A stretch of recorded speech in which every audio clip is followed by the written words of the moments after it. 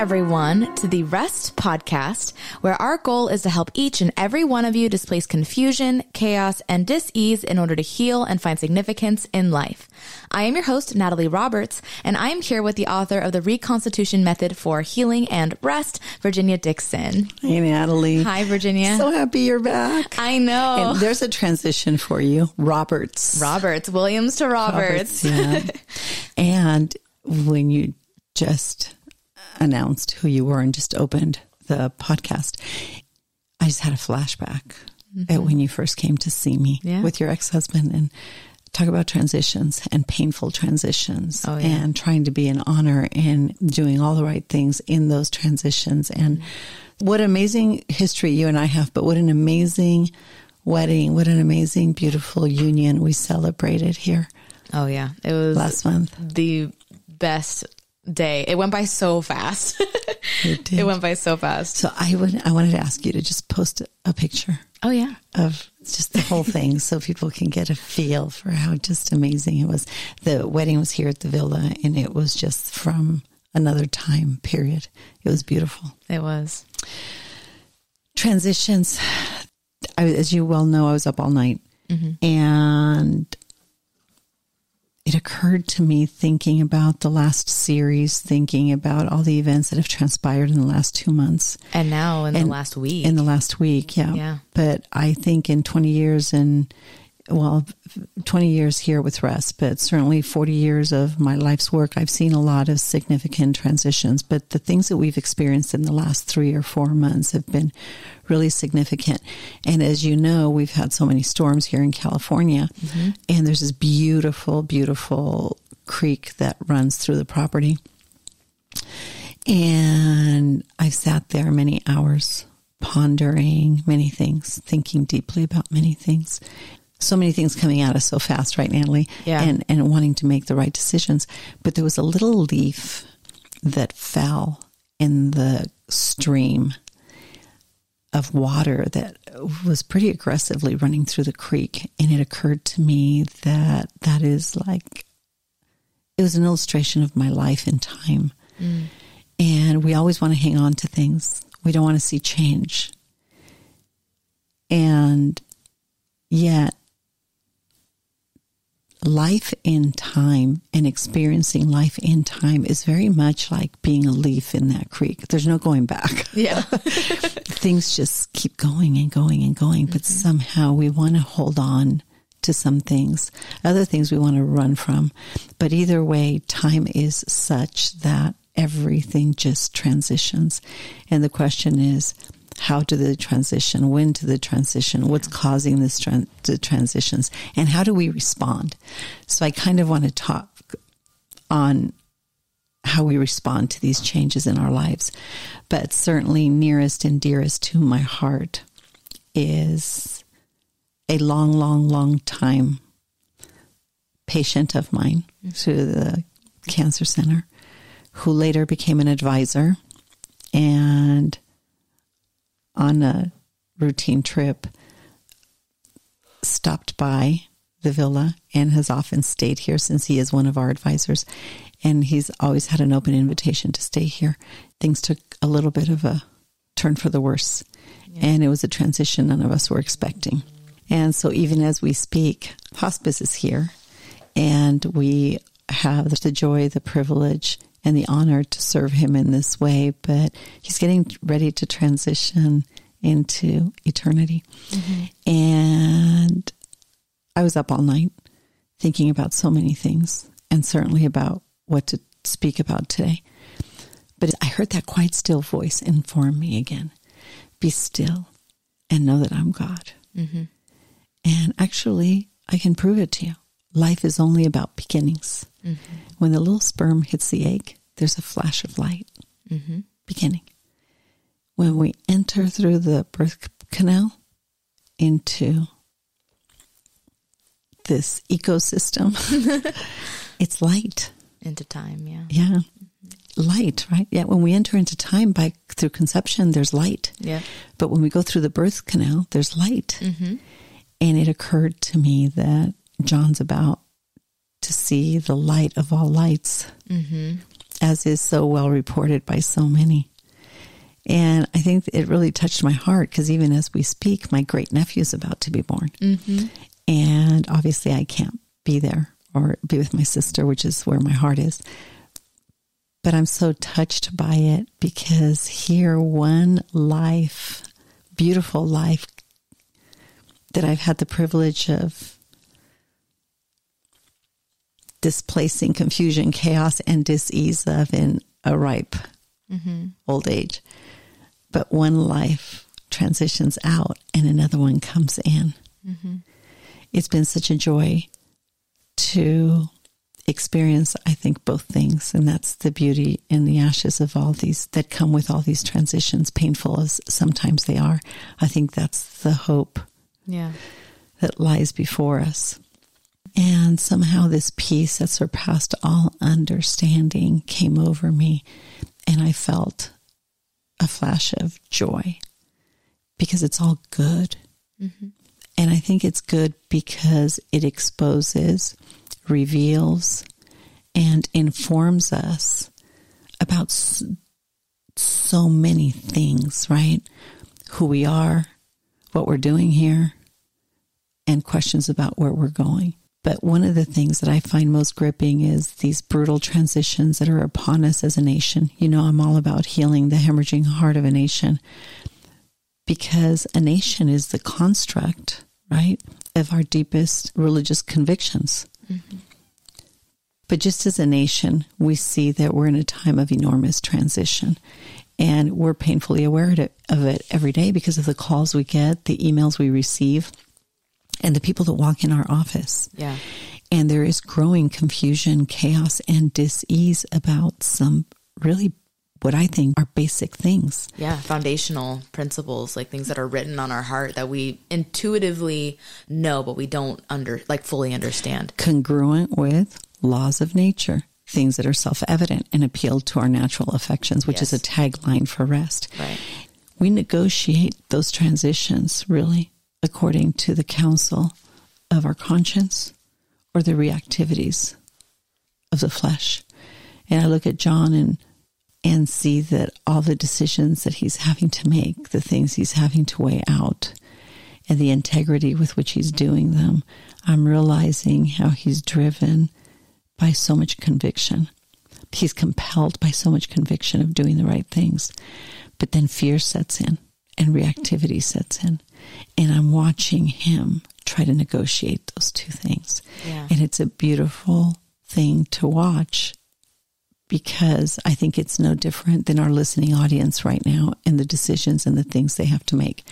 But I have a segment that I'd like to read. It says, the nature of a man wants to really do what suits him best. And it's often in opposition with the highest calling of his conscience. The Spirit gives us, informs us with desires that are opposite to those that are intuitive to our nature, our central nervous system, our propensity to react. These two forces are constantly fighting each other. So that often we're not free to carry out our good intentions because the impulse of our reactivities threaten to drown out our deepest convictions. But when we are directed by this quiet, still voice that says you were meant for more than this, there's a lot of freedom. And we're under no obligation to submit to fear. But when we follow the desires of our nature to be reactive, to do what we want, in spite of what we know is best, the results are very clear. Regardless if we're on our deathbed or if we're at a bar, conversation we were having earlier, Natalie, or whether we have to make tough business decisions, or whether we're at a school board meeting and some tough things are being discussed that violate our conscience, but we don't want to speak up. Yeah. The impulses of the flesh are clear. They tend to be self-serving in nature. They are understood because people tend to be offensive to themselves and others, frankly. They seek pleasure, their own impulses. They want to do what they want, when they want, how they want it. They're not willing to listen. The hearts are idolatrous. The things they're pursuing become more important than the people they're talking about. The point they're making becomes more important than the people they're addressing. There's hostility, there's quarreling, there's jealousy, there's outbursts of anger, there's selfish ambition, there's dissension, division, envy. And I thought this was interesting, especially in light of what David spoke about. But there's drunkenness. Yeah. There's an indulgence in behavior to decompress, to cope. Drinking, drugs, all kinds of other things. Yeah. Ultimately, these things lead to destruction. But you don't have to be confused, and we don't have to drown in the conflict that often comes with these transitions. Because listen to this. The fruit of the Spirit, the voice of that Spirit, the voice that says you were meant for more than this,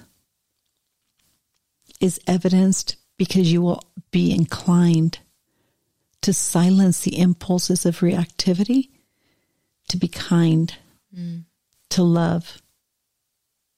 And in the process, you'll feel a sense of joy, not happiness. Happiness has to do with external circumstances, but joy, peace, patience, kindness, goodness, faithfulness, gentleness, and self-control. And here's the thing. There's no law against those things because they're law-giving things. Right. The law is only established, right? We only all have to turn to the law when the options aren't life-giving. But the voice of the Spirit really infuses life into discourse, into conflict. I remember being at a school board meeting, and the person who was facilitating the discussion became a punching bag. And I sat in the back of the room. I was asked to go and listen to see what in fact was transpiring, and I couldn't remain silent. And I stood up and I asked the people that were being very reactive, and it became like a mob mentality thing, wow. what they were hoping to accomplish in the discourse. And it was just filled with venom, but it came down about 50 notches. And then I had asked the speaker what he was hoping to accomplish by coming on behalf of the president, of the director of the organization that didn't want to show up. And it was really interesting. He came to add light, life, liberty, love to the whole discourse and to say, hey, we're all going to be okay. Yeah. Because I want to answer all your questions. I want to give you what you want.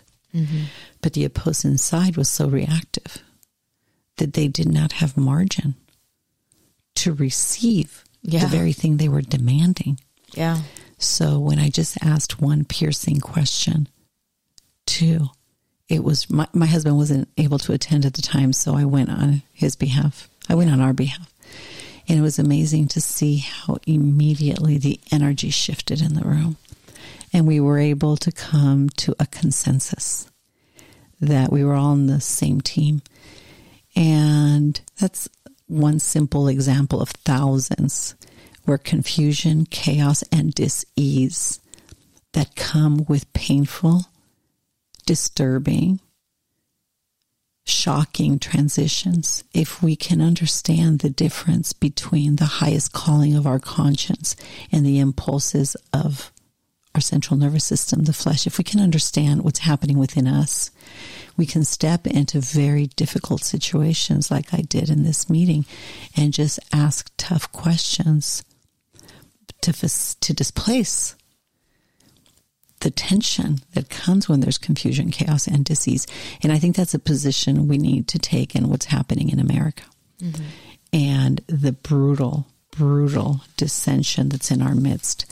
Because almost overnight, we went from violent discussions of when life begins, and people on both sides had strong opinions about that. But when the highest court of the nation said it's not to be legislated by the Supreme Court, it cannot be legislated by federal government. Mm-hmm. This has to go back to the states, to the individual. A bizarre discourse and a bizarre division rose up immediately, but it couldn't stick. Mm-hmm. And do you know why it couldn't stick? Because it was going to die a natural death. Because everybody had liberty. They just protected the individual liberty of the people, and they left it up to the discretion of the states. But something interesting happened within a month or 2 or 3 months, and it was immediate. And yeah, I know where you're going with this. You know? Well, yes, because all of a sudden, the Planned Parenthood and that discourse shifted to this gender discussion. Mm-hmm. Yep. And frankly, many people that are coming in to see me who are struggling in a number of areas pertaining to all of those things I just discussed, and certainly cancer and other things. But what's displacing them and jolting now is, how did Planned Parenthood now shift from that to facilitating gender and biological sex discussions? And it felt like a business transaction to me. It's feeling like a financial transaction. But in both cases, there's the desecration of life. So I apply that same principle. In our discourse, are we being driven to react by our compassion, react by what seems right to us? Or do we have the capacity to pause and say, wait a minute, I have a mind, a heart, a will, a conscience, of feelings, and something that's happening is happening too fast, too invasive, and it's too confusing and chaotic. I feel like we're reactive and in a state of dis-ease, and I'm not comfortable with this. So which voice do we listen to in this massive transition I think that we're facing as a nation? And it's not just that. I think there's political things that are being disclosed on so many levels. I think there's so much corruption daily being disclosed. I think, for one, and again, my intention is not to be political in any way. It's to address growing issues of confusion, chaos, and dis-ease that cause disease, illness, and death of either the spirit, the soul, the body, that make up families, relationships, institutions, and certainly nations. So the same principle applies whether I'm dealing with cancer, right? Or whether I'm dealing with a person struggling with their sexuality. Yeah.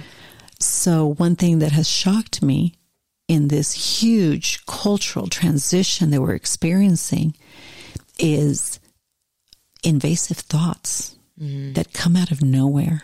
Yeah. And I've realized, well, there's a spiritual constitution to this narrative that I think we need to become more clear about and explain and define. And I'd like to do that in our next podcast, Natalie. Yeah. But did that make sense? Yeah, it did. And, you know, talking about this specifically, I know a lot of people have a question of, like, you know, when did all of this start?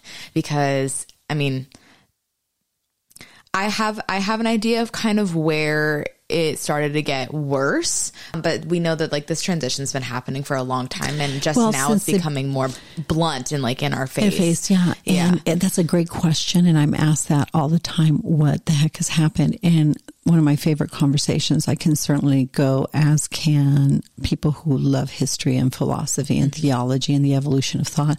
I think there's many times in the history of man that we see the full breadth of these transitions taking place. I can just cut to the chase and say there's nothing progressive about what we call progressive. Yeah. We've been here throughout the beginning of time, but the transitions we're experiencing right now at these alarming rates are so consistent with what happened in Rome. And we see that the demise of a nation is upon us. I think the huge transition that we all need to be really preparing for, and I'd like to address that, is the access of information and and the dispersion of information and the incredible capacity we have to communicate, and both to communicate and to distort what's happening. Yeah. But one thing is certain: growing confusion, chaos, and dis-ease that we are facing is a sign of the times. Very well documented by a library that is contained in what we call the Bible.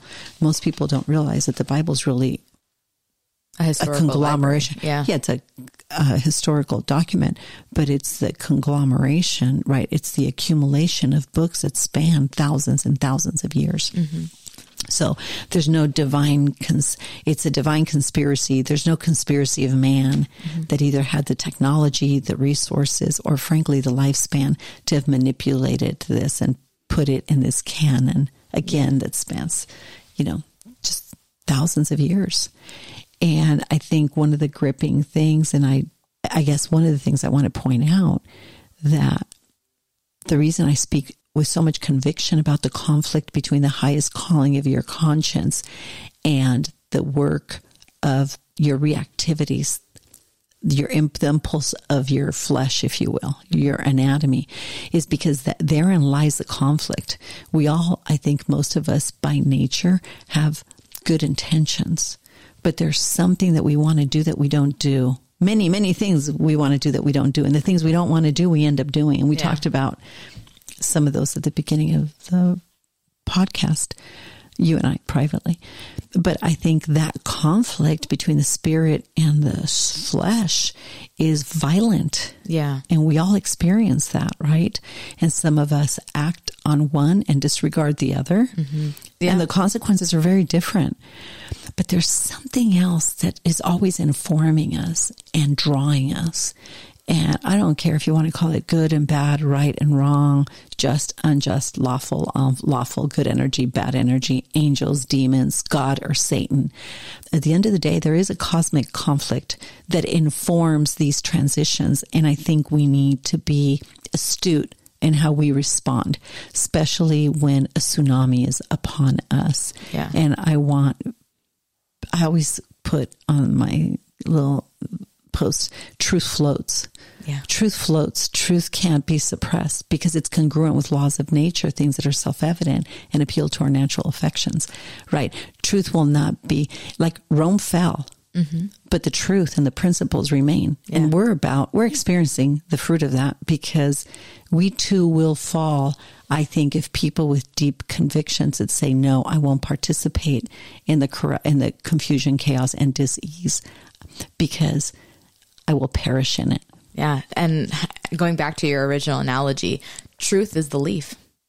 Truth is the leaf. It can be jostled, it can be overwhelmed, it can be covered, but it always will float back to the top. Mm-hmm. Looking at that little creek and coming back to the analogy of the leaf, sometimes I feel like that leaf that's being tossed to and fro, but it's become painfully aware that there's no going back. Yeah. There's a new continuing in that pilgrimage. And the waters and the storms and the twists and the turns and the turbulence of everything that comes upon me, it is listening to the quiet, still voice of my conscience or embracing the reactivities of my flesh that threaten to take my life. Yeah. And where it's that time in history. Yep. And I think it's a great opportunity. I don't think this is our darkest hour. It's our finest moment. One of our guests said that was such a compelling statement that I made to her in the darkest hours of her life. And so she spoke it back to me and I decided I would live by it. So I profoundly believe that painful as some transitions are in our life and serious as the times we're living in are, I don't think it's the darkest time for America. I think this could be our finest hour because we can rise up and speak to the things that are eternal, not the things that are temporal. And we don't have to get caught up in narratives about politics when government dictates politics. Yeah. We don't think about the political systems and the directors of systems as having their root in government and how man governs his mind, his heart, his will, his conscience, and his feelings. And I think that's an important distinction, and I hope we have more time in the future to make it. Yeah. And something that comes to mind with you saying that was, let truth float. Let the light shine, because what fear wants to do is to snuff it out and to drown it. It's not possible. It's not possible. Mm-hmm. Yeah. Who knows what will happen to a generation in the process? Yeah. But laws of nature, things that are self-evident and appeal to your natural affections, cannot be drowned out. Mm-hmm. And I hope that gives people the courage to live from their deepest convictions and not from their propensity to react out of fear. Yep. In the end times, people will become lovers of themselves. They're going to love money. They're going to be boastful and proud, scoffing of God, the one that established laws of nature, self-evident truth, and made us to have the gauge of our natural affections to determine what's true and what's not, ironically. Yeah. And the reason I know God is because I'll never, ever, ever forget 9/11, everybody's praying. And I'm thinking, I wonder who they're praying to and for what, because all these people don't believe in God. Yeah. By their own admission, by the way.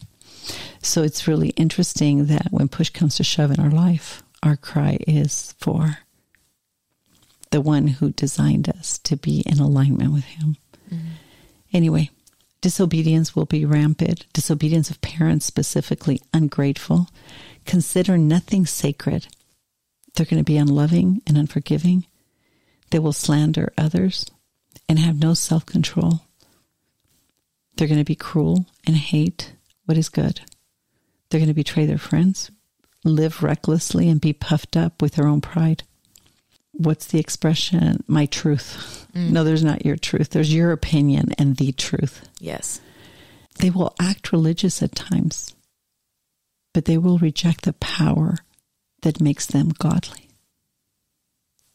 So the fruit of the religions that they embrace are really going to be for the control of others. Yeah. But they'll never have the power of it. And that's why false teaching and being careful what we embrace becomes so important. Mm-hmm. Anyway, he says, stay away from those people.